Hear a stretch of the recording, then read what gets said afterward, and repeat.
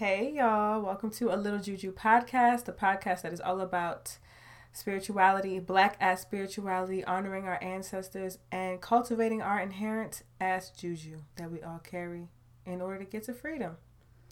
I'm your host Juju, and today we're gonna have an episode review, well, a show review. I'm gonna be reviewing the Netflix show Siempre Bruja, or the English version, Always a Witch.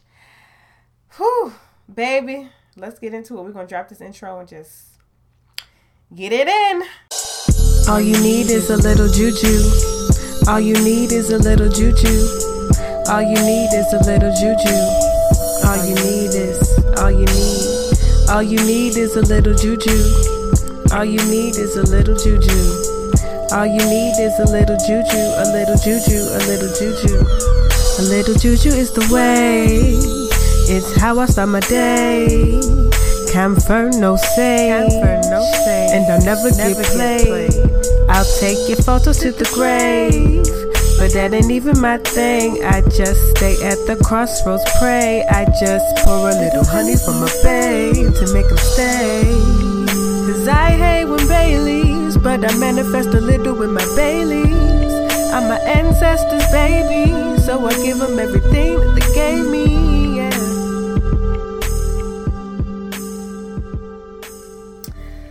Okay. Wow, y'all. I am like mildly disheveled right now because I just had some bomb ass sex and I didn't plan on having sex. I didn't think that was part of my day, but here we are. Here we are, and I was like, no, I have to record this podcast. Whew. Okay. Anyway, hey. So rewind. I went to church today and it was actually really, really, really, really good. I haven't been to church in a little minute, and I don't go to church. Obviously, I'm not a Christian person.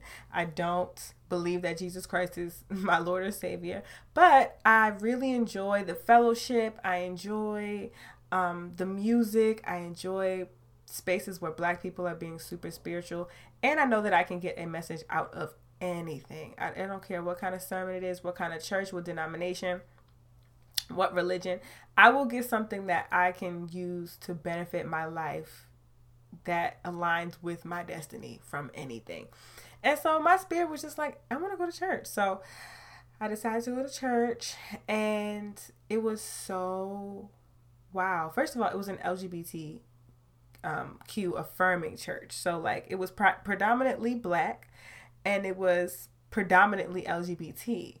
So I mean, it just felt, I haven't been to a church where I walked in and literally felt like my personhood was affirmed in this new way, but I also like felt God there, like I believe in God. I believe in, the source. I believe in community. And I just felt all of that. That energy was present. Like the ancestors were present in that space. And it was very beautiful. And, the only thing that was kind of annoying at first was like, it was their 5th year anniversary of like the church being, up and running. And they had a guest pastor, and the pastor was white. And I was like, now I didn't care. This is my first time coming to church in this long, and I'm about to listen to a white pastor when normally like the pastor is black. But I will say, that white pastor, he did his little thing. I'll give him credit. He did his little thing. I left feeling inspired, and he actually like picked from one of the most like heterosexist stories in the Bible, which is Adam and freaking Eve. But he really broke it down in this way and like addressed like the years of misogyny that's in that particular text, and just like the patriarchy that's present, and like blaming Eve for making Eve look like she's nothing, but then blaming her for everything when, Adam and Eve ate the apple. And then, I don't know if you know the Adam and Eve story. If you don't, it's, it's whatever. But yeah, it was, I really enjoyed myself. And then, because it was the 5th year anniversary, like they was doing special shit, and then they had a whole, meal after. So it was really good. Like I had a really, really productive, good day. And then I just like had some bomb sex. Like what? I got my spirit. My spirit was feeling good. I wore my lekes, of course. Lekes are sacred beads that you get when you're in the Orisha tradition. So I had my lekes on in church. And, some certain things that were said was just kind of like, But for the most part, I actually see myself, I could go back. I would go back. I might go back next Sunday. The energy was just so good, and the people were so, so good and loving and welcoming and just affirming of just all different kinds of people. And I think if you're going to be a church, that you should at least have those tenets if you're going to be preaching like about, Jesus, who, yeah, he wasn't really. My thing is like, my friend was asking me today, he was like, so, how do you interpret sermons not being Christian, but like wanting to go to church? And it's like, well, I interpret it, the general message is just a message. Like the same way you see a movie and there's a message behind it, the same way you go to a church service, there's a message. It's just the message, which just rings true regardless of like what God you're talking about. Like I can just take the general sentiment of what you're trying to offer and move with that. So he's telling me like, like he's like, I fuck with Jesus. Like he seems like a cool dude. He's not Christian either. He's like, no, Jesus was definitely cool. Like I believe that he existed, blah, blah, blah. And that he was like, he did some like cool shit and like had some decent politics. And I was like, yeah, I think so too. But for me, it's more so the fact of like in church today, they would like refer to the congregation, like the preacher or whoever was singing would be like, Israel, like respond, like Israel, da da da da. Like calling the people of Jesus, the people of God, Israel. And that's common. We're in Christianity, we're descendants of Abraham. Or they are descendants of Abraham. So, and living in Israel. And so for me, it's just like, okay, no matter how cool Jesus was, we have ancestral ties to a land somewhere that was not Israel, of people who were prophets and people who were cool too. People who did like really radical things. People who were trying to preach, a word of God or a supreme or the source. We have those things and those people and those deities and whatever that exist in our own bloodlines, in our own lineage. Like my people, I'm not a descendant of Abraham.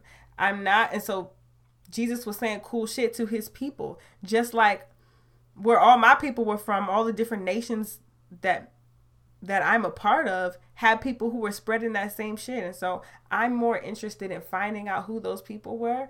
And I do know who some of those people were. Like even including the Orishas, like the Orishas are Yoruba people. Like, so if you have Yoruba blood, you know what I'm saying? So like we have relation and connection to our own prophets and deities. And so I'm not interested in taking away necessarily from anyone else, but I don't understand for me why I would look to, a prophet of Israel. I'm not Israeli. I'm not Jewish.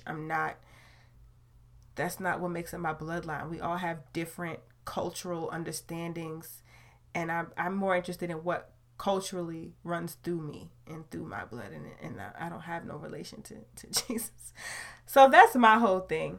I just want to center like blackness in every aspect of my life, including my spiritual choices and practices and religions, and who I call a prophet and who I say is trying to save me. And so that on top of a lot of other things why I'm not Christian, but that's like kind of my main thing when people are like, nah, but he seems cool. Like, why wouldn't he seemed like a cool dude, meaning Jesus. But yeah, that's my main thing. So, but anyway, besides being referred to as like Israel, it was a good time. It was a good service. I felt good. I felt loved on. The music was bomb. I shed like 3 thug tears. Even the white preacher, he really kind of unearthed Adam and Eve in this interesting way. I enjoyed myself. I had a good day, and that's that. All you need is a little Juju.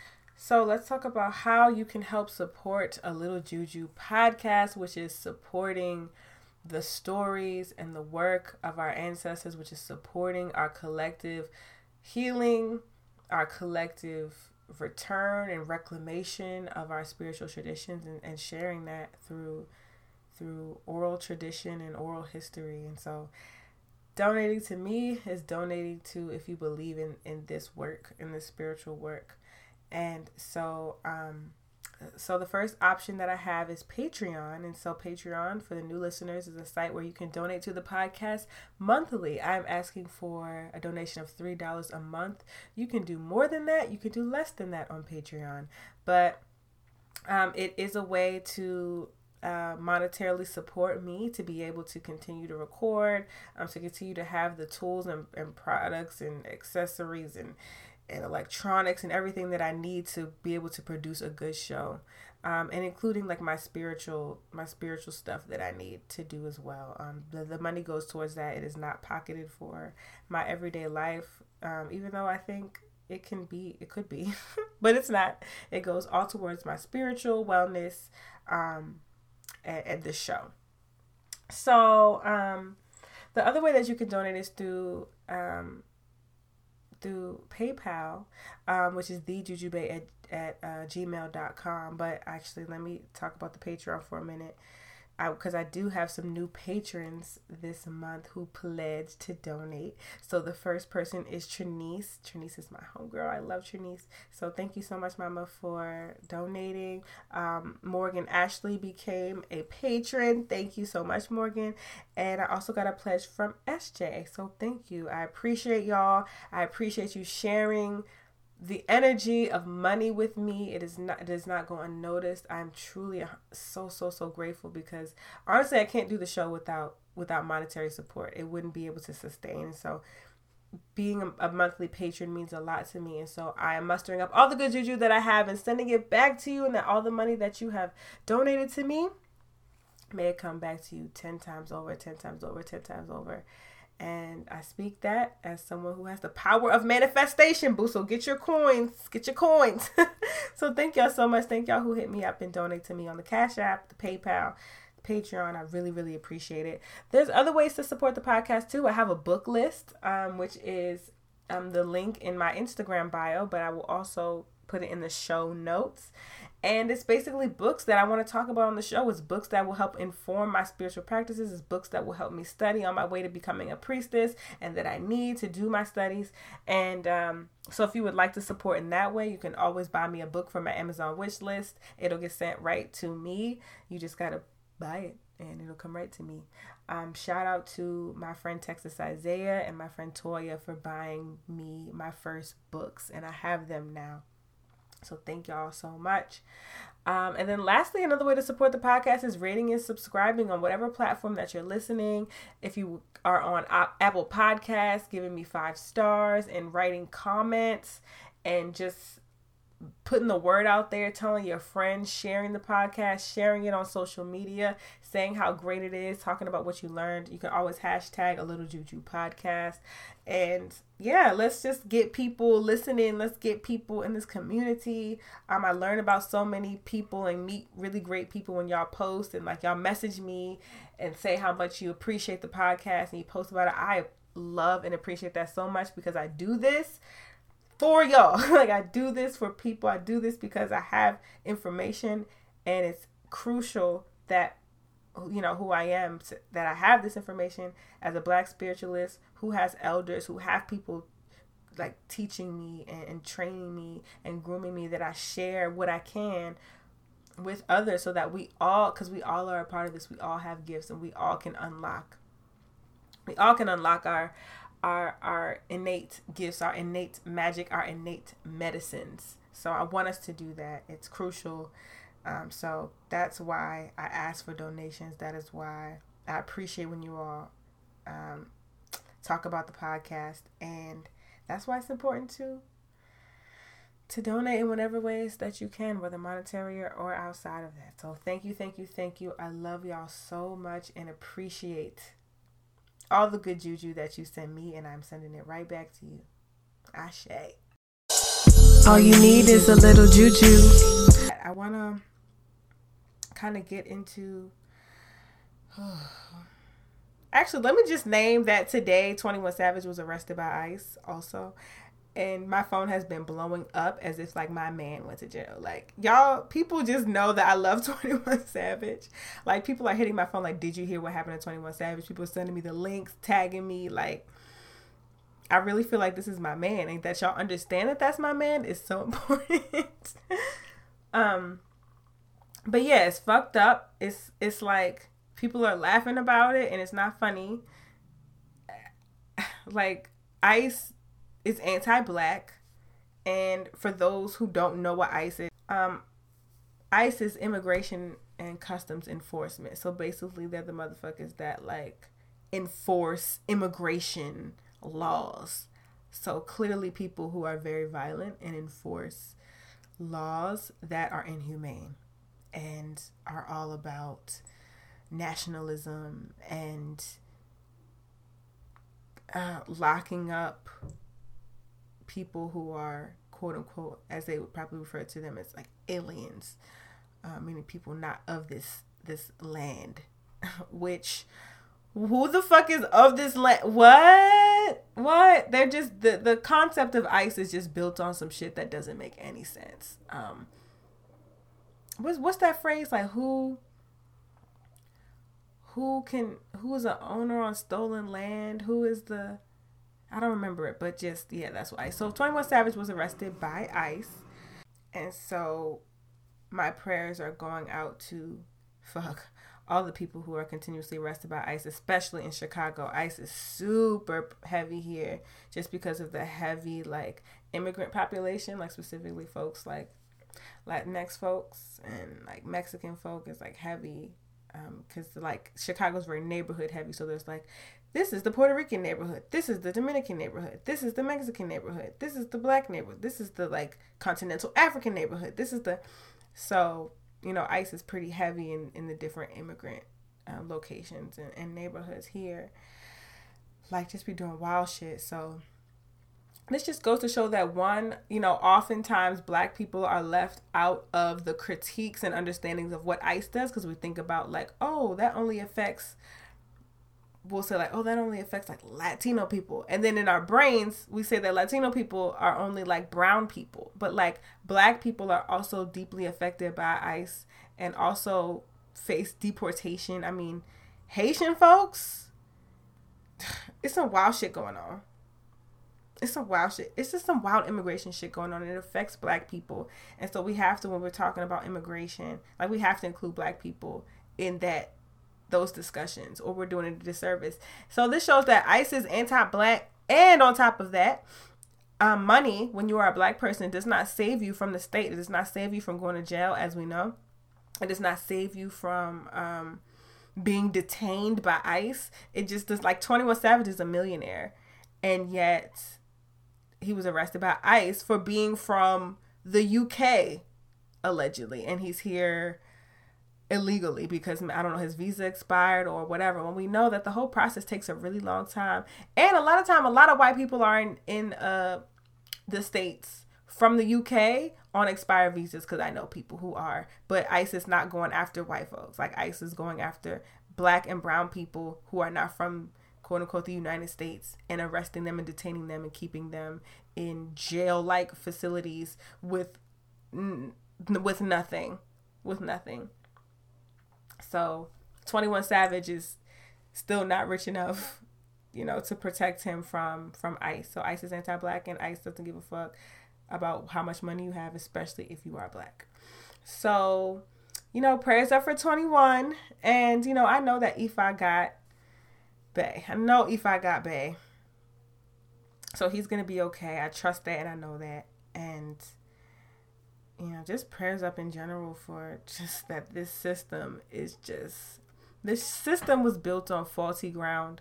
And so it's crumbling every moment, but people are still being harmed by it a lot. And so it's our duty, and I feel like it's my duty in a lot of ways, to liberate us from these systems. And the one way that I can offer is through is spiritual understanding and like honoring our people, honoring our ancestors, honoring our deities, that basically like wakes them up so that they can fight for us, that they can, we speak their name so that they can continue to do all the work that they're doing on the other side and in their realm to assist us on this realm.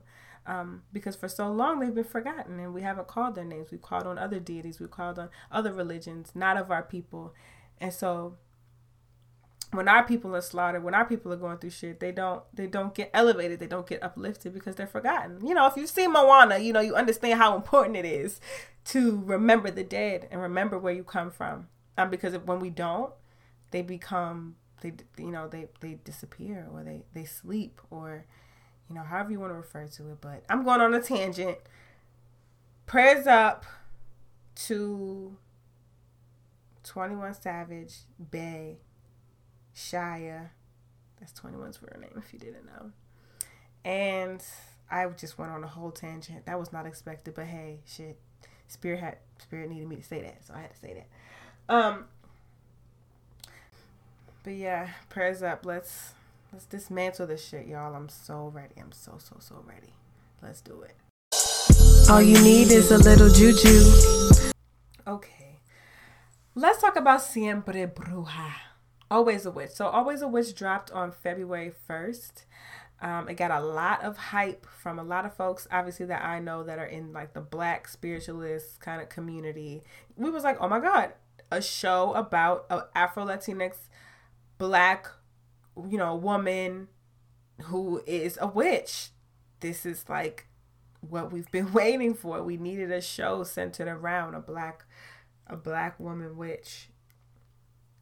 And there was so much buzz about it. I was really, really excited to just have a show. And I've wanted to do reviews on all them other witch shows that I can't think of right now. American Horror Story and Sabrina, and I kind of got into American Horror Story, but not enough to like do a review. And then I've still never watched Sabrina, which I know I should, because everyone was like, oh my God, you would love whoever the two black girls are in it. I don't know. I'm not much of a TV person, but anyway, but I was like, no, I'm gonna watch Siempre, Bruja. It's it's February 1st, it's Black History Month, like let's turn up. Black witches, where you at? And so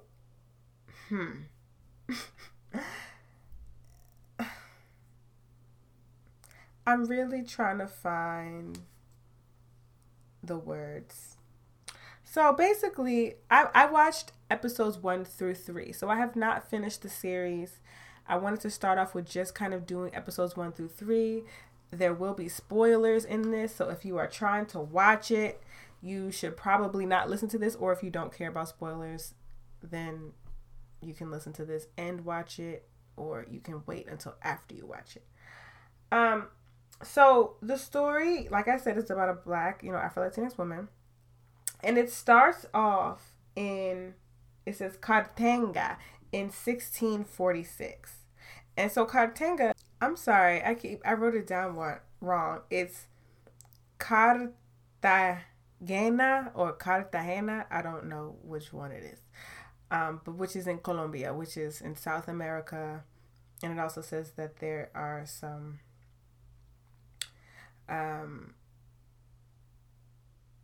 there's territories in Central America, but it's a South American. That's where Colombia is. So the story takes place in Colombia, in Cartagena. I don't know. I'm so sorry. My Spanish is not too good right now. And it starts off with the main character named Carmen. So Carmen is the Afro-Latinx woman. She's 18 years old. And we actually see her being burned at the stake by what we assume to be the Catholic Church, because of how the person that's like condemning her is dressed. And also knowing during that time, I believe the Spanish fucking invaded Colombia. So thus with Spain came Catholicism. But they actually never name it that, which I thought was interesting. Like they never say, to my knowledge, like anything like on behalf of the Catholic or Catholicism or anything. But anyway, we literally see sis being burned at the stake while she's being condemned for being a witch. And it's like, you've been using herbs and you've been doing magic and shit. And like, so we have to kill you because that's the devil. And so that's sort of where we start off when we turn on Siempre, Bruja. And then we see her, she then is in I think it like the scene goes to how she kind of got to that point. And so we see that she basically was sold, she was an enslaved woman. And while she was on the auction block, the guy's telling her like, yeah, she's good with this and that. And how they did our ancestors, talking about all the things that would make someone want to buy her. This white boy with like this like kind of longish shoulder length brown hair, he's like looking at her and like sort of like we're supposed to understand it as in this humane way, like, wow, like she's great. And like he kind of signals his dad like, oh, we need to buy this one. And like he and Carmen, the black woman, the main character, are looking, she's looking at him like, oh, like you want to buy me? And he's like, come on, Dad, we gotta buy her. And it was sick. This part was sick. I mean, it was just supposed to like set us up for this kind of love tale. And I'm like, stop. I don't want that to be set up on the auction block. Like that's just deeply, if nothing else, inappropriate and inaccurate. Like there was, who is literally being sold into enslavement and being talked about as if they are less than subhuman, but yet has this like, we're supposed to understand this like moment of like potential love or connection while on the auction block with this random white boy who tells his dad to buy her because he likes her. So then it kind of goes into like her being in the hospital, and we realize, this was in 1646, what we're seeing. Oh, and they also describe her as an 18-year-old mulatto. I don't know if I said that. So then it kind of goes into her like being in the hospital and being taken care of like in 2019. So throughout the whole series, or at least the 3 episodes, I assume the whole series, it's kind of going back and forth between 1646 and 2019. So she has flashbacks a lot about, what was going on in 1646 and how she got into 2019. So long story short, she's in a hospital. And the nurse is like, what happened? How did you get here? What's going on? Like, why are your feet burned? She had on an outfit from 1646, like the dress that she had on. And she's like, I don't know where I am, but I'm a healer. So if you just give me some aloe vera and some garlic and some da-da-da-da, I can heal this. And she's like, the doctor, everyone's kind of looking at her. The nurses and the doctors are looking at her like she's odd. She's clearly a little off. And I mean, yeah, she's from 1646. So later we go to the police end up like trying to question her or look for her because she's saying she doesn't know how she got these wounds and, because she genuinely didn't remember. But anyway, what I found interesting in this part was that when she was in the hospital, she says like, Omi tutu, ona tutu, which is a way that a lot of Orisha practitioners open divination or open any kind of ceremony. Like they start with Omi tutu, ona tutu. And I thought it was interesting that she was, whatever her spell was, like she says that spell when she's trying to do something. So when she said that, like all the lights like went out in the hospital so she could run away, and like the power was flickering, and it was like this moment of chaos. And it's like, okay, so there's a moment of chaos happening when you're literally saying like cool head, like cool spirits. Like when people say Omi tutu, like you're talking about like bringing coolness and like peace and like harmony to whatever you're doing, and like honoring the waters and honoring just like coolness and remaining like chill in the face of like bullshit and like wanting everything to be cool. So like it's weird that they used a prayer that would invoke that to then mean that shit is going awry in the hospital. So I thought that was kind of weird. So then it kind of goes back again to 1646, and we see, more into how she kind of connected with this white boy that, her slave owner's son. And it goes back, and we see that before she was actually burned at the stake, she's being condemned because the mom essentially blames. So the mom catches her son, the white boy, and Carmen. I don't know his name, child. I'm not invested in at this moment in trying to figure it out. But the mom sees, Carmen and her son like kissing and stuff, and they outside. They have a secret spot, and because obviously it's illegal and just completely unheard of for a black woman to be with a slave owner or a slave owner's son. The mom catches them. She's like, "Oh hell no! Arrest her, guards! And I know she's a witch. My son would never love you, so I know you put a spell on him." Blah blah blah blah blah. So that's how she ends up being burned at the stake. But in that moment, while she's about to be burned, and they're condemning her and asking her like, "Yo, you're a witch. Like, we're about to kill you." She's like, "I haven't done anything wrong." The son, the white boy he had to save the day, he's all, "She's not a witch. She blah blah blah blah." And the mom's like, "No, she's the devil. She wrote a note to my son. How can a slave write? Slaves can't write. And slaves can't write. The devil is like using her hands to be able to write." And everyone was like, "Yeah, bruja, bruja, bruja." And the son's like, "No, she can read and write because I taught her how to read and write. And I love her. And if this religion doesn't accept her or accept our love, then I denounce this religion." So obviously that's a big deal. Everyone's like, gasp.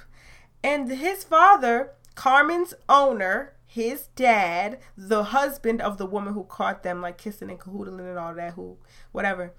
He's like, "My son will not," what he say? Something like, "My son will not give his life to the devil." Because the son was like, "Look, I denounce this religion and y'all can kill me too." And Carmen's like, no. I feel like his name is like Cristobal or something. I don't remember. She's like, no. Like, you don't need to die too. He denounces the religion. The dad shoots him. So Carmen breaks down. She's like, "Oh my God, y'all killed my man." Like, so all of this is obviously really awkward because we are just supposed to understand this relationship as like some sort of innocent love. And like, we know on the surface level, an enslaved person loving, someone who owns your body is quote unquote like that can't happen. Like, we're supposed to understand like it's this like unrequited love thing, but it doesn't in this way that it's just so, because we know that there's no autonomy for an enslaved woman to love a master. Like, there's no autonomy in that. But we're supposed to just view it as like some sort of innocent love, or two people who just want to love each other and they just can't because of these systems that have been created, which that's not enough for me. That's not enough. So, I mean, I think this, matter of fact, let me just keep going. So we're supposed to understand that as, that's her love. He's shot, like he's dead. Okay. So then we kind of cut to this scene of her being in a jail cell. So I don't quite understand how she ended up being burned at the stake at the beginning, but then she was in a jail cell. Like, I thought she died. Like, I don't understand, because it was a lot of like, okay, 1646. Now we're in 2019. Now we're 1646. Now we're 2019. So I'm trying to like keep it kind of orderly for y'all to explain this. But like, low key, I was going back watching like, wait, how she burned at the stake but then ended up in a jail cell? So anyway, she ends up in this jail cell, and she realizes that there's a white guy up in there on the other side of the wall in his own cell. And he's talking to her, and he's like, wait, I thought witches don't cry, blah, blah, blah, blah. And anyway, she realizes that he is like this really, really powerful wizard. Like, he helps her levitate. He's like, repeat after me. Omi tutu, ona tutu. And she starts levitating, and he's like, do you want to get out of here? She's like, of course I want to get out of here. But most importantly, I want my love. I want to be reunited with my man. He's like, okay, basically I can get you reunited with your man. I can take you back in time before he got shot so you can stop that from happening, and so he will be alive. Like, I can't bring someone dead from the dead back to life, but I can take you back in time, or I know how to be able to take you back in time to completely stop that situation from happening and change the course of history. So he's like, how much are you willing to risk? She was like, I'll risk it all for him. So he's like, okay, bet. I need you. There's this stone I have. I need you to give it to this person named Nineveh. Wait, was it Nineveh? Nineveh? Yeah. So she's like, okay. He's like, look, you're a witch. Where you're going, you can't be practicing your magic like that. It's not going to be safe for you, because there's this person named Lucian who is a witch hunter, long story short. So like, Lucian is around. You can't, where you're about to go, don't be just using your magic, because people are going to be looking for you. Lucian, it could be very dangerous. She's like, I'm willing to risk it all to get my man back. Boom. So he gives her the stone. And so then that's when we kind of see her back in 2019. And,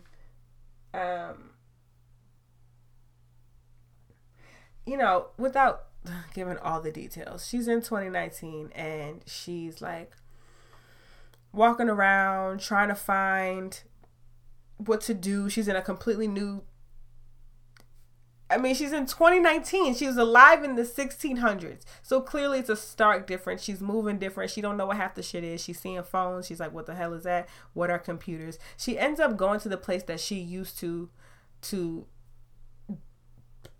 serve as an enslaved woman, where she used to live as an enslaved woman. So this is still in Cartagena, but this is in 2019. So the same, she knows where she is, but obviously everything looks completely different. So she goes to the house where she used to, meet up with her boo, and where she worked as an enslaved woman. And right at this point, it's a hostel. So she meets the grandson of the hostel owner, and then she meets the hostel owner, this older woman. And she's like, hey, I'm just looking for Nineveh. And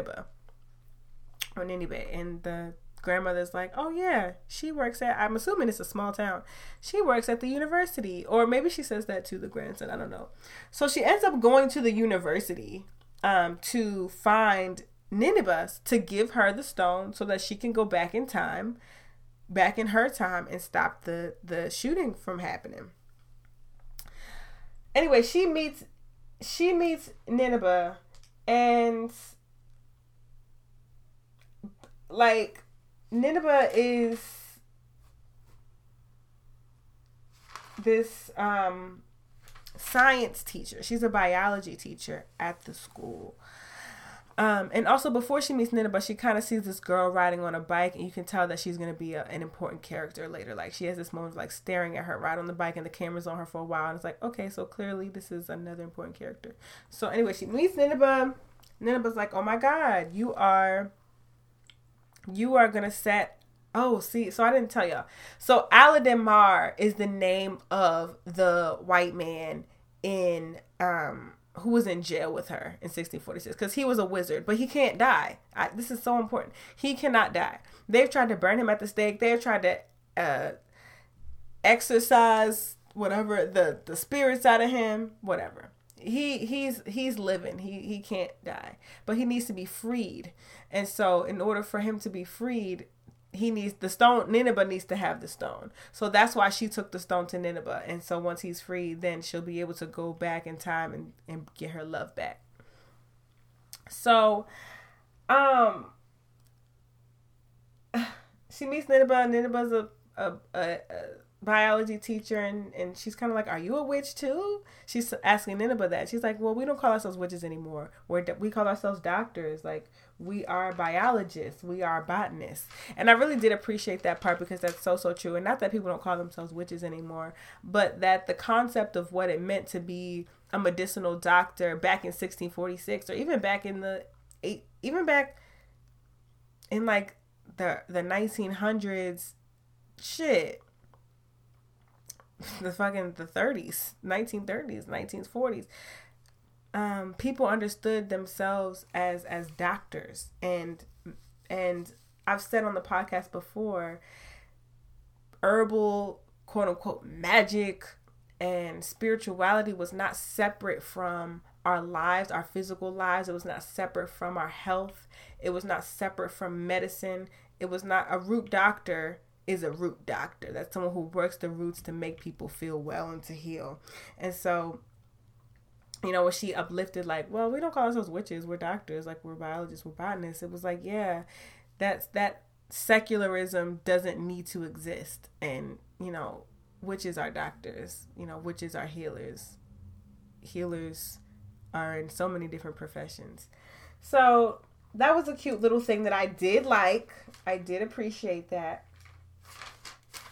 So she gives Sis the stone, and then like 5 minutes later, she gone. Like, this black spirit, which we're supposed to understand is malevolent, probably Lucian, we're assuming, because a Lucian has been set up as the person who is like the protagonist or the villain. So this black energy like sucks her up, and she's just gone, and she disappears. So now, so the story kind of unfolds from this point of like, okay, what happened to Nineveh? She disappears when this like black girl comes.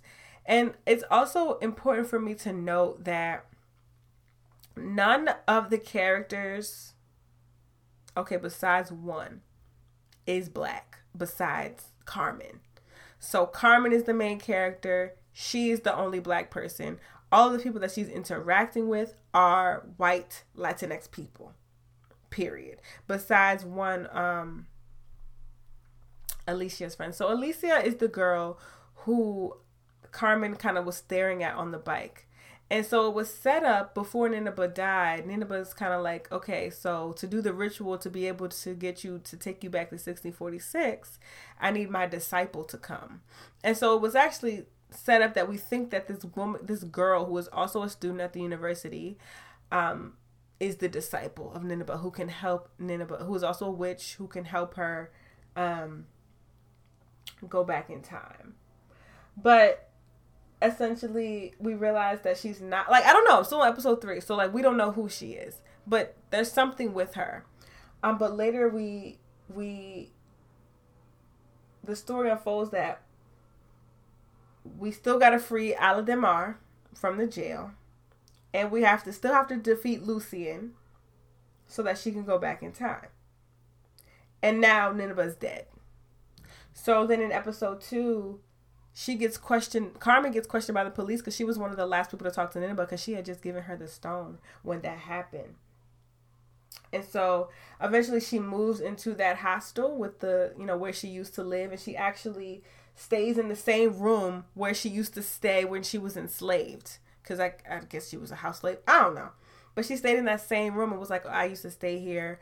I just need a room. I can wash y'all's clothes. I know how to pluck chickens. I know, because she was an enslaved woman, so she knows how to do all those things. She's like, please, I don't have any money for you, but I can do all these things. And the woman's like, okay, yeah, you can stay here. So she basically, I'm not trying to say she was like enslaved again, but it's like she's literally staying in the same room. And she's staying there because of the services that she can do for white people. Again. It was just kind of like, oh, okay. So yeah, she moves into the hostel, and she kind of gets closer to the grandson who she met initially. And he's kind of like this like quirky, kind of kooky person. Later we realize he's like sings in a rock band. He's just kind of, he smokes cigarettes and sells weed, but his grandma doesn't know. Like, he's just supposed to be like this like alternative kind of goofy character. And anyway, this girl is in the room doing her magic like she's not supposed to be doing. She's levitating in her room, and the grandson sees her and records it on the phone. And so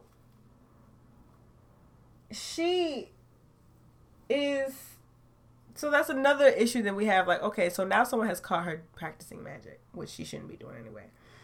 So it goes through, she basically enrolls in this weird way into the university, and she has this weird connection with Alicia, and we meet Alicia's friend, who is this other black person. This is the only other black person. He doesn't have a major role, but he's there. And they go to this party together, and it's kind of awkward because it's the beginning of the school. Well, it's not the beginning of the school year. It's like a few weeks into the school year. She's late. She's not being bullied, but she's definitely, I mean, she's weird. She's from 1646.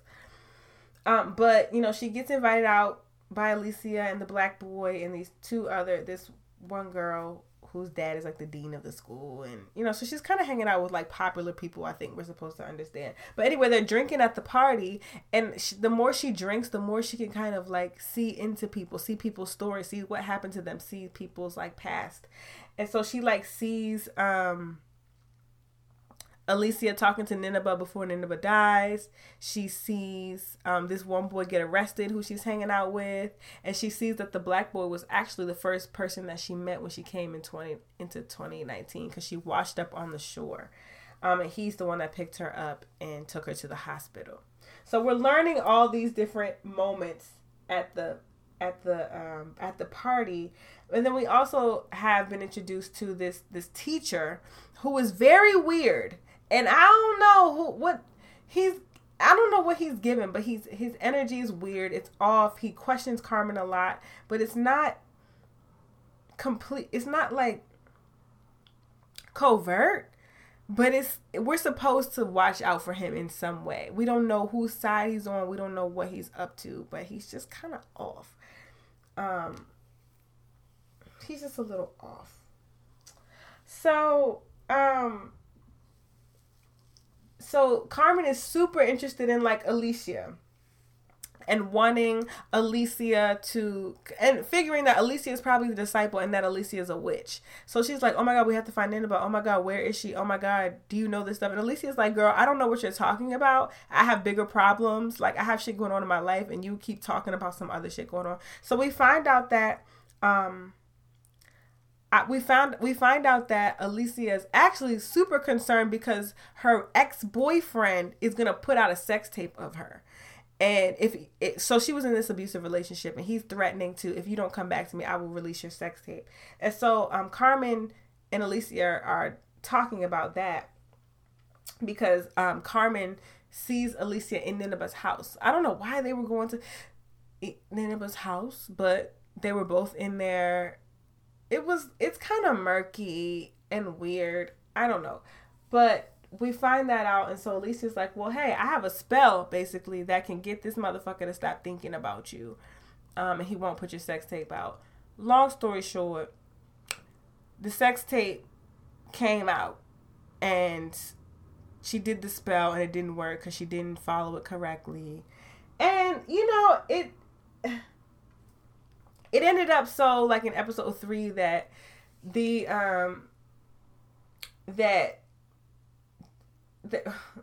basically this ghost is summoned by Carmen and the grandson of the hostel owner. And so the grandson of the hostel owner is super, like, he's trying to connect with his parents because they died in a boat accident. And actually he caused the boat accident because he was driving the boat while his parents were on the boat, and his parents ended up dying. So he's trying to connect with the spiritual realm in every possible way because because he wants to talk to his parents and like connect with them. And so then he gets super interested in her being a witch and her levitating because he's like, oh, you can help me connect with my spirits. And she's kind of like, I don't talk to dead people, bro. Like, sorry. And so, yeah, it just becomes this whole thing of like, how is she going to be able to go back in time to get her love back?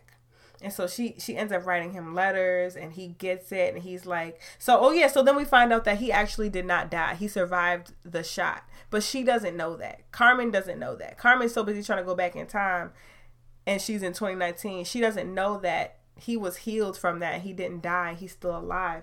And so he's trying to figure out how to get to where she is, probably in 2019, I guess. And she's trying to figure out how to go back to get to him, because she don't know that. he didn't die. So, yeah, it was a bunch of stuff about Ouija boards and let me look at my notes.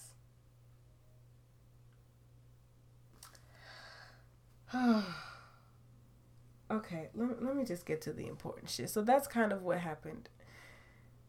The most important thing. Okay, so let me say this. I didn't hate the show like everyone else hates it. I did not completely hate the show. Do I think it missed the mark? Absolutely. It missed the mark for me. The show completely missed the mark. Even though I did not hate it. Because when I started watching it, I was on episode 3. I was like, I could actually finish this series and not scream. I could finish it because there was like funny moments. There were moments that were endearing. There were moments, like there was this one moment on, I think it was episode 3. So basically I said that they had summoned this ghost. So the ghost came and he was like this random spirit. And she's like, I don't even know what to do with you. You're random. But he's like helping her in school because he's like really smart. But no one else can see him. She can see him and she can communicate with him. But no one else can. Anyway, we find out that that random spirit is actually the son of Nineveh's actual disciple. So another teacher at the university who was a witch. Her son died. And she says it's because of like witchcraft that it happened and because of, something. But he committed suicide. And so he couldn't pass on to the other realm because his mom was blaming herself. And his mom was not at peace. And his mom was saying that she was a bad mom and all this stuff. So in order to help him cross over, and which was important that she helped him cross over to the next realm because her being close to like a spirit or her practicing magic would signal off stuff to Lucian to be able to find her and potentially kill her. So it was very dangerous for her to be interacting with a whole ass ghost. So to help him cross, she actually had to meet up with his mom and tell her like, hey, your son is here and I know you can't see him, but he said that da-da-da-da. He said that you were a great mom. He said that you were da-da-da. And so with her accepting that, he was able to pass on. And so I think that there were moments like that within the show that made me feel like, so that's like important to know. That's like important to name. Like this importance of acknowledging our ancestors, not blaming ourselves when, our people that we love die, or just like whatever the stories or lies that we tell ourselves that can interfere with our ancestors crossing over. Like when we like, cause most of the time, like if you watch these little shows and like there's mediums, most of the time the mediums are talking about, yeah, this person that you loved who passed, they love you. They want you to know that they're okay. They want you to know da-da-da-da. Like that is so important for our spirits to know. And so for that to be a crucial part of the show, I really appreciated that because it does speak to the ways that like how honoring and our ancestors are important and how like not blaming ourselves for them dying or like not, like just knowing that they're okay is so important in them being okay. And so I did like that part. But besides those moments, I think I'm just, and we all are just so tired of stories that romanticize slavery.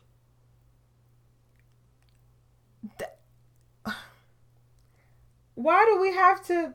The premise of the show is trash. I don't want to see no shows about enslaved people falling in love with their masters and it being some sort of genuine love that I'm supposed to take and understand is this beautiful thing, when essentially this person, you actually see this person as subhuman. And like, I know we're supposed to understand like, oh, this individual sees this person like actually as a human and can fall in love with her. And but how? What? Like, so she's traveling from 1646 to 2019 to go back to 1646 where she was a slave so that she can stop her boyfriend, quote unquote, from getting killed by his dad. So she wants to go back into slavery because love is so strong. She wants to be with this white man. What? She's choosing slavery?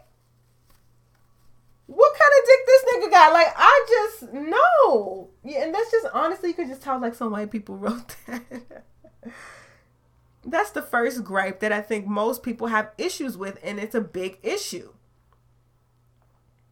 And I understand why people have that issue. I have that issue. It's disgusting. It's trash.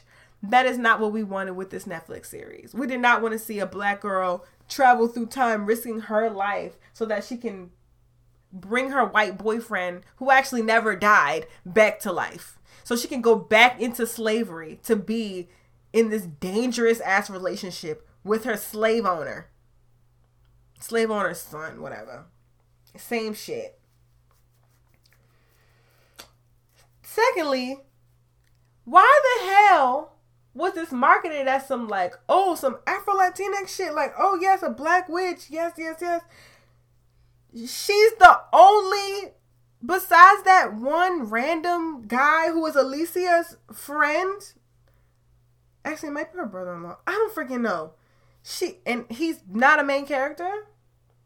She is the only black person. So we can't even get a show with like, and maybe I'm speaking too soon. You know, I only watched till episode 3. So maybe some more black characters are introduced, but still they weren't introduced from the beginning. So, yikes. We thought we was going to have a black witch show. It is just a black witch in a show. Baby. Ain't no black people in that show. All of her friends, Nineveh, Alicia, the hospital owner, the grandson, the teacher, the students in the class, the extras, it's like no black people in that damn show. Yeah, so there's no black people. She's time traveling for white slave owner dick. And the acting the acting is not terrible. The acting was really bad at first because I was watching it. It's originally in Spanish, and I was watching it with them speaking in English, like with the voice dubbed, like with English people. I mean, people speaking English over like their mouths moving in Spanish. That is terrible. I would recommend if you are going to watch it in Spanish with the English subtitles. That makes it a lot better. It feels a lot more authentic. It's just, yeah, don't watch it. No, don't watch it. I was said before.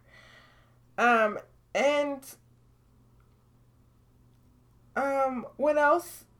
So yeah, I didn't think it was that bad when I watched it in Spanish. So and that made the acting a lot better. I'll also say that the scenery was beautiful. Like, it was Colombia, like the colors. The entire time I was wishing that I was there. Like, the wind is blowing perfectly. The sun is like glistening. Like, it looks beautiful. It looks like the air is crisp. The water is clear. Like, it looks like a place that you want to be. And I love that it took place in Colombia. So I did appreciate like the scenery and imagery of, which I think matters, you know, in a show. Like, it was aesthetically pleasing to watch. And like the main character, she's so cute. And like, I love that she has like, her baby hairs are like not laid, and they're like nappy. And that's just so underrated. Like, nobody has nappy baby hairs anymore, but like, her baby hairs were so cute, and they're like little clouds on her edges. And I just loved it. And like, I appreciate her. Yeah, I think she was just so like such a sweet person to see. But it's just her character was like, girl, No. You this powerful, and that's what you choose to do with your power. Go back in time to let out some white man from jail so you can go back in time to get your white slave owner boyfriend back into slavery. Like, what? No. And we deserve more than this. We deserve more than this. This was not a step. This was a misstep. It's 29. I don't want to see any romanticizing of slave, of love, of master and enslaved person. I don't want to see that anymore. I don't want to see a movie that they try to make seem like it's going to be some black ass shit when it really is just some white ass shit with a black person in it. In some white ass shit with a white ass storyline and a white ass premise. You sitting here saying Orisha prayers, talking about cool waters, cool this, cool that. But when that prayer happens, it caused chaos and it was scary and it felt like it was demonizing, like witchcraft. I mean, in different points when she said that prayer, she would like levitate and like that wasn't like negative or chaotic. But like the first time that we hear her saying that prayer, fucking fuses are busting and shit and lights are flickering. It just, it missed the mark. And I will probably watch it completely. But I don't know if I'm going to continue to do like reviews on each episode. Unless something speaks to me that I'm like, oh shit, I need to name this. But I mean, and honestly, even just starting off and seeing, the first thing that we see is a black woman being burned at the stake. That's like,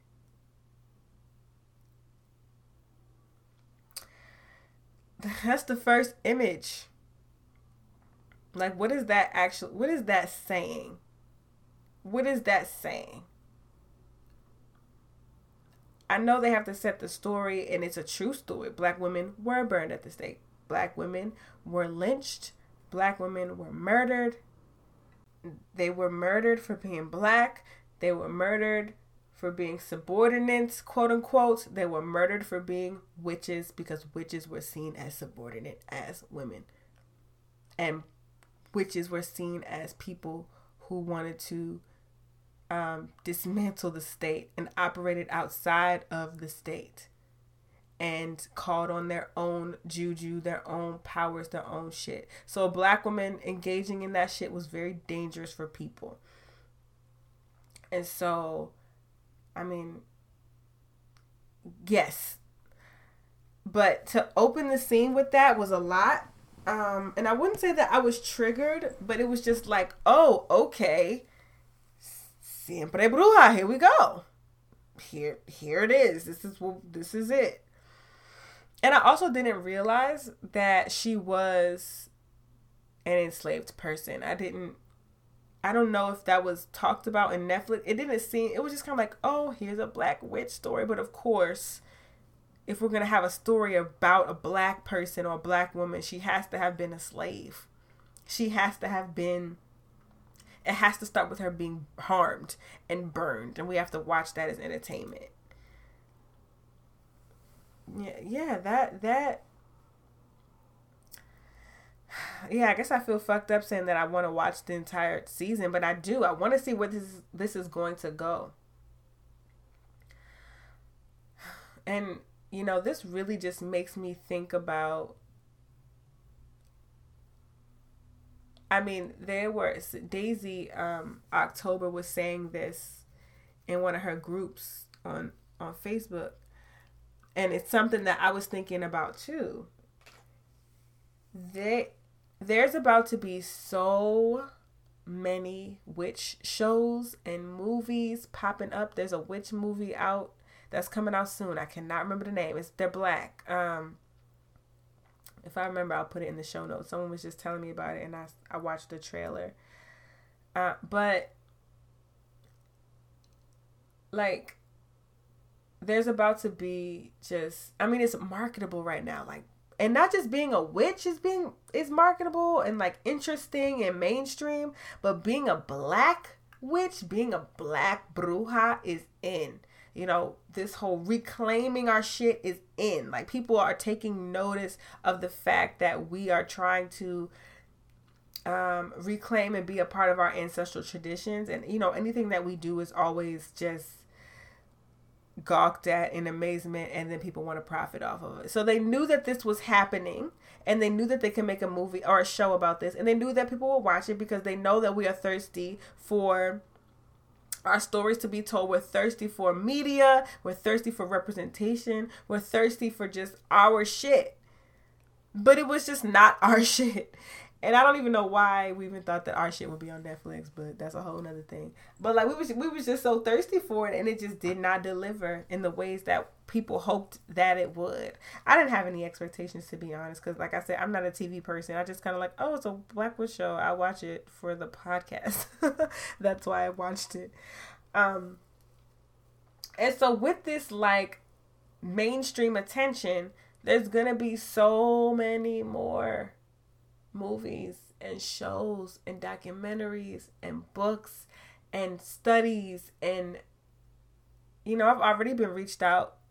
Someone already reached out to me around a paper, doing a research paper in a doctoral program about this moment in time that we're in, of Black people, especially Black women, but Black people in general, reclaiming ancestral traditions. And like, also that's why this podcast exists, because I saw that there was a need to talk about this, to bring light to it, and to call other people in to start doing this work. And so the media sees that too. And I mean, like, movies, like podcasts are media. And white people see that too with money, and this is a new way that they can get money. And I'm trying to figure out how us Black people who are doing this work can get paid off this. Like, I don't even know if that should, and also not even just get paid off this, but become centralized in this narrative and create our own media around it, or get the bread to be able to produce our own shit, or get the bread to even be able to inform some other Black people who are doing this work. Like, how do we secure that bag? Because that's our bag. And the stories are always going to be better if they're from our mouths, and if they're from and about the people who like you're claiming to portray. Like, that was not a Black ass story. Always a Witch is not a Black ass story. It's a story with a Black woman, with one Black woman in it. And so how are we trying to figure out how to steer this narrative a completely different way? And also, like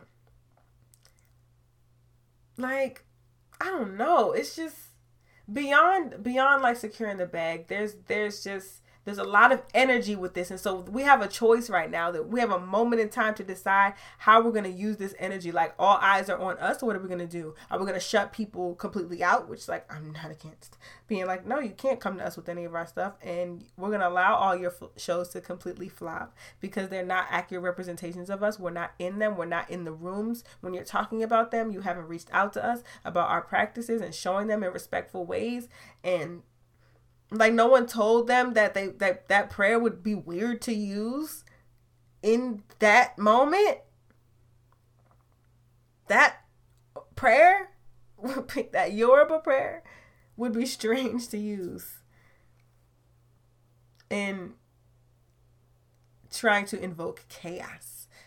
Like, so what do we want to do with this attention? Like, I don't know. Because part of me is like, shit, I gotta pay my bills. Like, if one of these people want to call me who's trying to come up with a show and they need some advice or some support in trying to create a narrative that's actually real and is accurate and will be sufficient, that's one thing. But then part of me is like, do I even want to do that? Is that like selling out in this way? Like, what to do with this energy? I don't know. With these eyes and with all these Black witch movies coming out, can we even afford, though, to allow people to continue to tell our stories, and we continue to be demonized, and we continue to fall in love with our slave masters, and we continue to not have autonomy, and we continue to be in scenes and opening scenes where we're being tortured? Like, are we going to allow that? And then what are we going to do to not allow that anymore? If we're saying no, that's not okay, then how are we going to go about addressing it? That's what I think about that's what I was thinking about when I was watching this show. Like, damn. It's those of us out here really like doing this work. And many barely making it.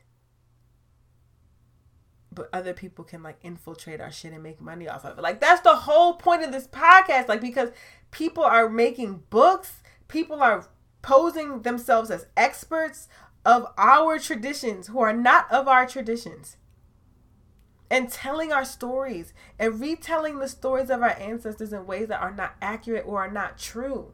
Like, if you listen to the High John episode, people talking about white people using High John to like, white people using High John and writing about High John and talking about High John as if it's just a success route. Like, oh, this is a route used for success. Like, no, that route was used to combat and fight against white supremacy specifically. That is why High John exists. A creation of our ancestors to fight white supremacy. It is not a success route. Like, so it's like, what are we doing? Like, what? It frustrates me. Clearly, I sound frustrated. It's so frustrating. I think we have to collectively, continuously, like, denounce when this shit happens and say that we don't approve. Like, as someone a part of these communities who does this ancestral and spiritual medicinal work, I don't approve of this. As more of an authority over it than any person trying to make a movie about it who is not a part of this, who does not share African ancestry or have any idea what the fuck is going on, and demonizes hella shit like they did in American Horror Story, demonize Marie Laveau. Like,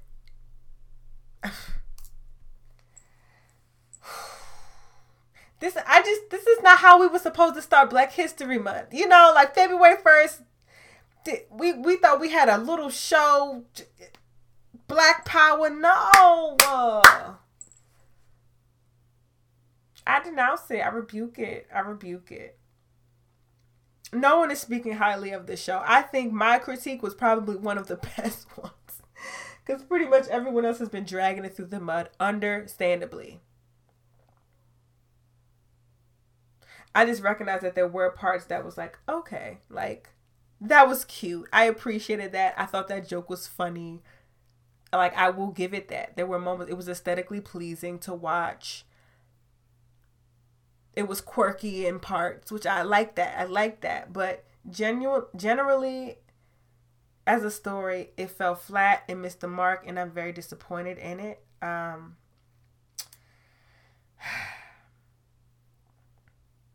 I will continue to be vocal about that. And I think that we have to, in order to be able to, whether it's securing our bag or shifting the narrative around this shit, because this is ours, you know. We have ownership over this. And someone was pointing out to me on Instagram, like, you know, they would never have a story about a Nazi girl or like a Jewish girl falling in love with like a Nazi. You know, and I was like, that's so true. And then I was like, well, wait, I actually think there are stories about that. Like, to be honest, I think there is a movie about that. But the point still stands. They're a lot more comfortable telling stories about Black people that romanticize horror, our pain and trauma through like these weird Disney love shits that just is, it's not true. It's not accurate. They're a lot more comfortable doing that than they are with other groups of people. And it's sick. It's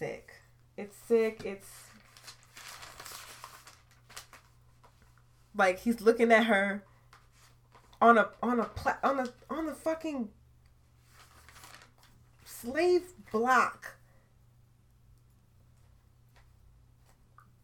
while a man is talking about why all the ways that you should buy Carmen. She's smart and she's da-da-da. Just like they did our ancestors. And that was the scene to set up a love affair. That was sick. Oh my God. It was so sick. And then on top of that, ain't nobody black.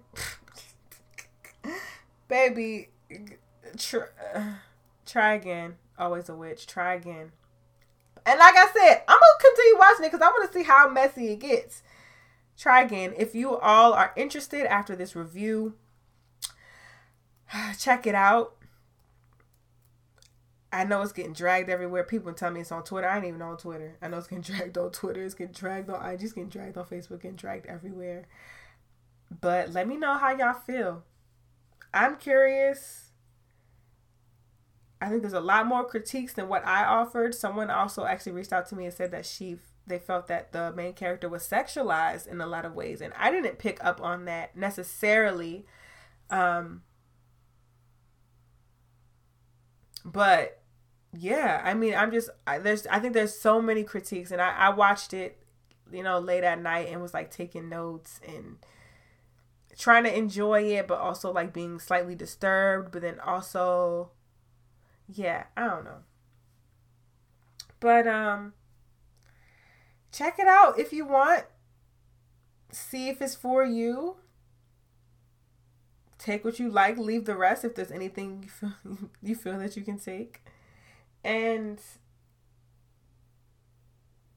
yeah, always a witch. That's Juju's thoughts on that. That's that on that. All you need is a little Juju. Okay, so last episode I promised that I was going to answer some of my listener letters, so I'm going to read maybe 2 or 3 and answer them. So the first letter, also, I'm sorry it's taking so long, y'all. It's just my bad. Okay, so first Dear Juju letter is, okay, so I have a friend who's a medium who I met through Facebook of all places. She's really cool and does live readings all the time and offered to do a reading for me. It went well. After the reading, I went to bed shortly after and woke up to her messages about how I was in her house. I instantly thought of astral projection and asked her what I did and how I was completely unaware of it. My question is, how does astral projection happen and how can I learn to control/remember me doing it? She also told me I came to her in the form of a little girl who was very aggressive. And then in parentheses, she says childhood sexual trauma. I might need to do some inner child work and I'm not sure exactly how. Sorry if this turned into a 2-part question. Love the show and your energy. Thank you for your wonderful lessons. So thank you so much for reaching out. And for this question, is a great question. So if you don't know what astral projection is, it's basically a process of your spirit, your own spirit, leaving your physical body, and traveling to other people, to other realms, to other places. A lot of times when we go to sleep, our spirits travel generally. They don't stay within our physical bodies. They move about like spirits do. They move about. We are spirits and the spirits are housed in the body and it leaves the body a lot when we're sleeping. But astral projection is more like not just like traveling through dreams and like in the dream realm, but like literally spirit leaving. And so one time I remember astral projecting when I tried to give Reiki, long distance Reiki to someone, and I didn't actually know how to give Reiki to anyone. I never was attuned in Reiki. No one taught me, but I was like, oh, okay, this is what I see people doing Reiki, so I'm going to try to do this long distance for a friend of mine. And I remember like doing the Reiki, whatever that was for me. And like, I remember leaving my body and I saw my friend. I was like hovering over my friend, doing healing work over their body. And I was like, oh shit. And then when I came back, like my Ide, which is one of my sacred bracelets, just popped off. And so I was like, I literally just saw my friend in the bed, exactly what they're doing, and I was healing them because I astral projected, and I didn't do it on purpose, and it can actually be really dangerous to astral project. So To be honest, I don't do much astral projection. It's not something that I try to do. I think it's definitely a good skill. But it's not something that I've really studied much of. So I would actually just do some research online about how to do astral projection. But yeah, that's definitely not something that I've crafted. Um, so yeah, just finding something that resonates with you online and like around astral projection. But I always say like, your gifts become strong and you learn how to do these things literally with just like communicating with your spirits, communicating with your ancestors, and like building your own, like your spiritual skill set up. And so I just would say that you should do some research around it. In regards to the inner child work, I believe I talked about that on episode 2 in Heal Yourself, but simply put, inner child work is just a process of going back to moments in your childhood where you may have needed love, you may have needed support, you may have needed some encouragement, and giving your little self that encouragement that you needed. It's often the things that we think about that we haven't healed from, or like sad or moments that we just had from childhood that we're just not over.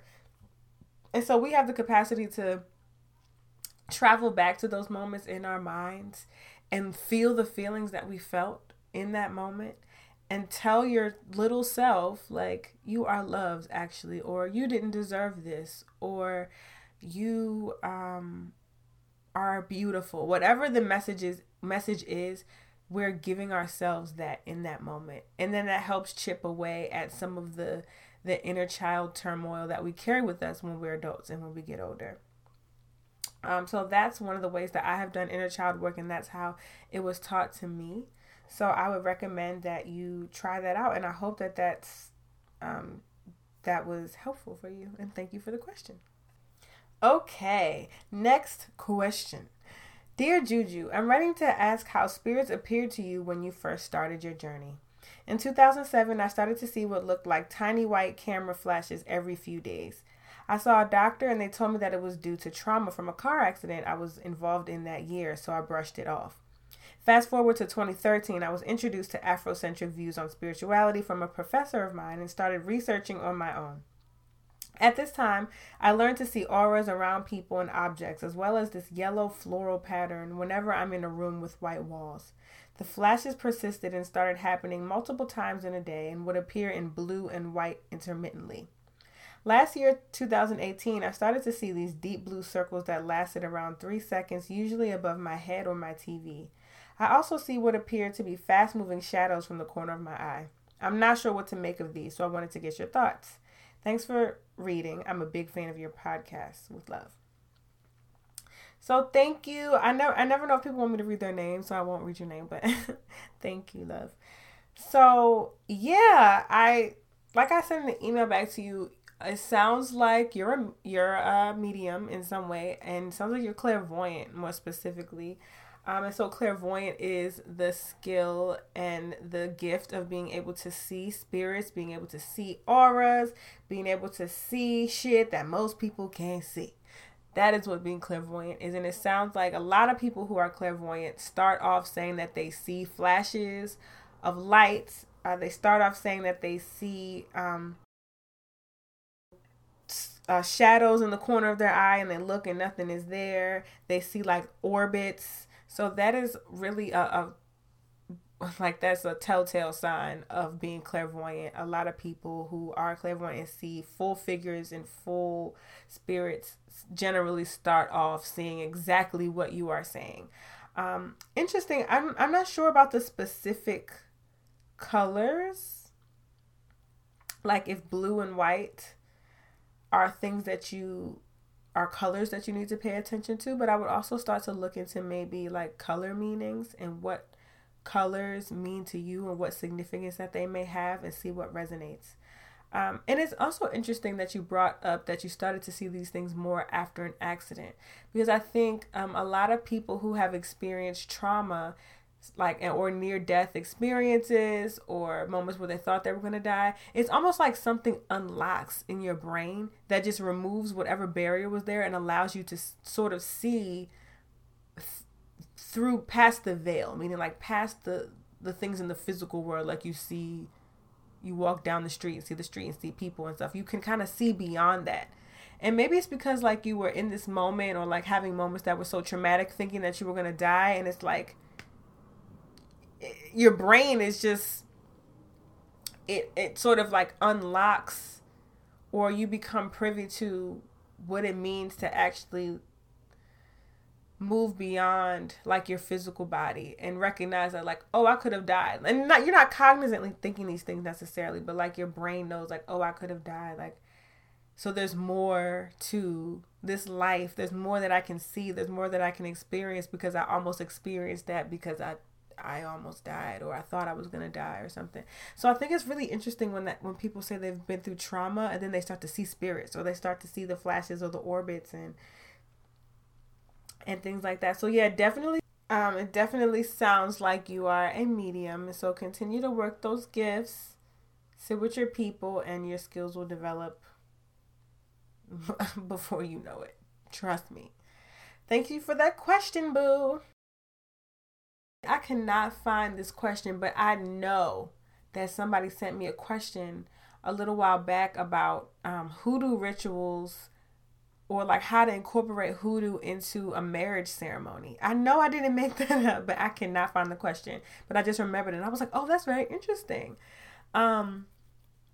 So I'm sorry to this person that I never like emailed you back and that I don't have your name. So I'm sorry. I can't find it. I know I'm not making this up though. I know I saw it. So I hope that you're listening to this episode. So incorporating hoodoo into your marriage ceremony. So I'm not completely sure, and I know that there are ways for sure. I'm not sure. Based on my research, I saw that there's like, well, even before I did research, the first thing I thought about was jumping the broom. Just because spiritually we know that our ancestors weren't quote unquote allowed to be married, or marriage wasn't legally recognized under the state. And so that really didn't matter to them. They had their own ceremony and their own ways to have their marriages be recognized by the community, to be recognized by their spirits, God, or whatever you want to call them, by themselves. And so jumping the broom is a common way that, I mean, black folks today and shit, non-black folks too, to be honest, celebrate marriage and kind of incorporate like a black aspect to a marriage ceremony. Sorry, y'all. So jumping the broom is a way that our ancestors used to acknowledge, like, okay, we're jumping from this side to the next side together, our married side together. And so I always, I think that jumping the broom is beautiful, and that's one way that you can incorporate, like, even just beyond hoodoo, but just like some black ass shit, which basically is hoodoo, into your ceremony. I would also say, so when we're thinking about black ass weddings, that's pretty much how you would incorporate hoodoo into a wedding. It's a black ass wedding. So that includes like having food after. That includes people dancing and dancing to music, and the camaraderie and the fellowship and the toasts. I would also, maybe during the actual ceremony, because I'm kind of talking about after the turn up part, but during the ceremony, having the whoever's officiating calling in ancestors into this space, the ancestors that you want to come witness this union, and making sure that their energy is present, wearing items or heirlooms of ancestors, or even people who are still alive, like on you. Like, so you wearing your mama's necklace, or you're wearing your great aunt's ring, or XYZ, something like that. Making sure that hoodoo is really just about community, and it's about the inherent things that we do that are just black. And so when you think about the blackest wedding that you ever went to, or the blackest wedding that you can imagine, you're imagining some hoodoo shit, because it already lives in you. It already is a part of how we think. It's already a part of how we move. It's already a part of how we've just engaged with the world. And so you don't have to do too many things outside of that. Like, I just think of the blackest shit ever is the hoodooest shit ever, like the things that we understand as culturally black. So if have a black ass wedding, that's gonna be a hoodoo ass wedding. Calling your ancestors, calling in the spirits, and sorry y'all, and yeah, that's it. Calling in the ancestors, maybe bringing in stuff in the ceremony that also reminds you of people who might have passed and reminds you of ancestors. But yeah, making sure they're a part of it. Pouring libation also you could do at the ceremony for those who can't be there. And turning up. That's some hoodoo shit. So if it's you getting married, and I know I didn't make this question up, so if it's you getting married, congratulations, and I hope you have the bestest, blackiest, hoodooiest wedding ever. Okay, y'all, I think I'm going to stop there for today, but thank y'all so much for tuning in. Again, you can find me on the social medias. You can find me on It's Juju Bae, ITSJJUBAE, on IG, Juju Bae on Facebook. And I ain't got Twitter, but maybe I should get one because I feel like maybe I should get one. But you can find me on IG. I'm always on there. Don't forget to rate and subscribe the podcast. Hit me up for a listener letter in my email, thejujubay@gmail.com. Or you can go to my website, itsjujubay.com, and send a message there. And you can send me a Dear Juju message there, or questions, or book me, to come speak at your school, whatever, come speak to your class. Coins, trying to be booked and busy in 2019, period. So just, I feel delirious. I'm so sleepy, y'all, but thank you for listening. I love y'all so much. I'm sending you all of the good juju that I have, and all you need is a little juju. Later, y'all.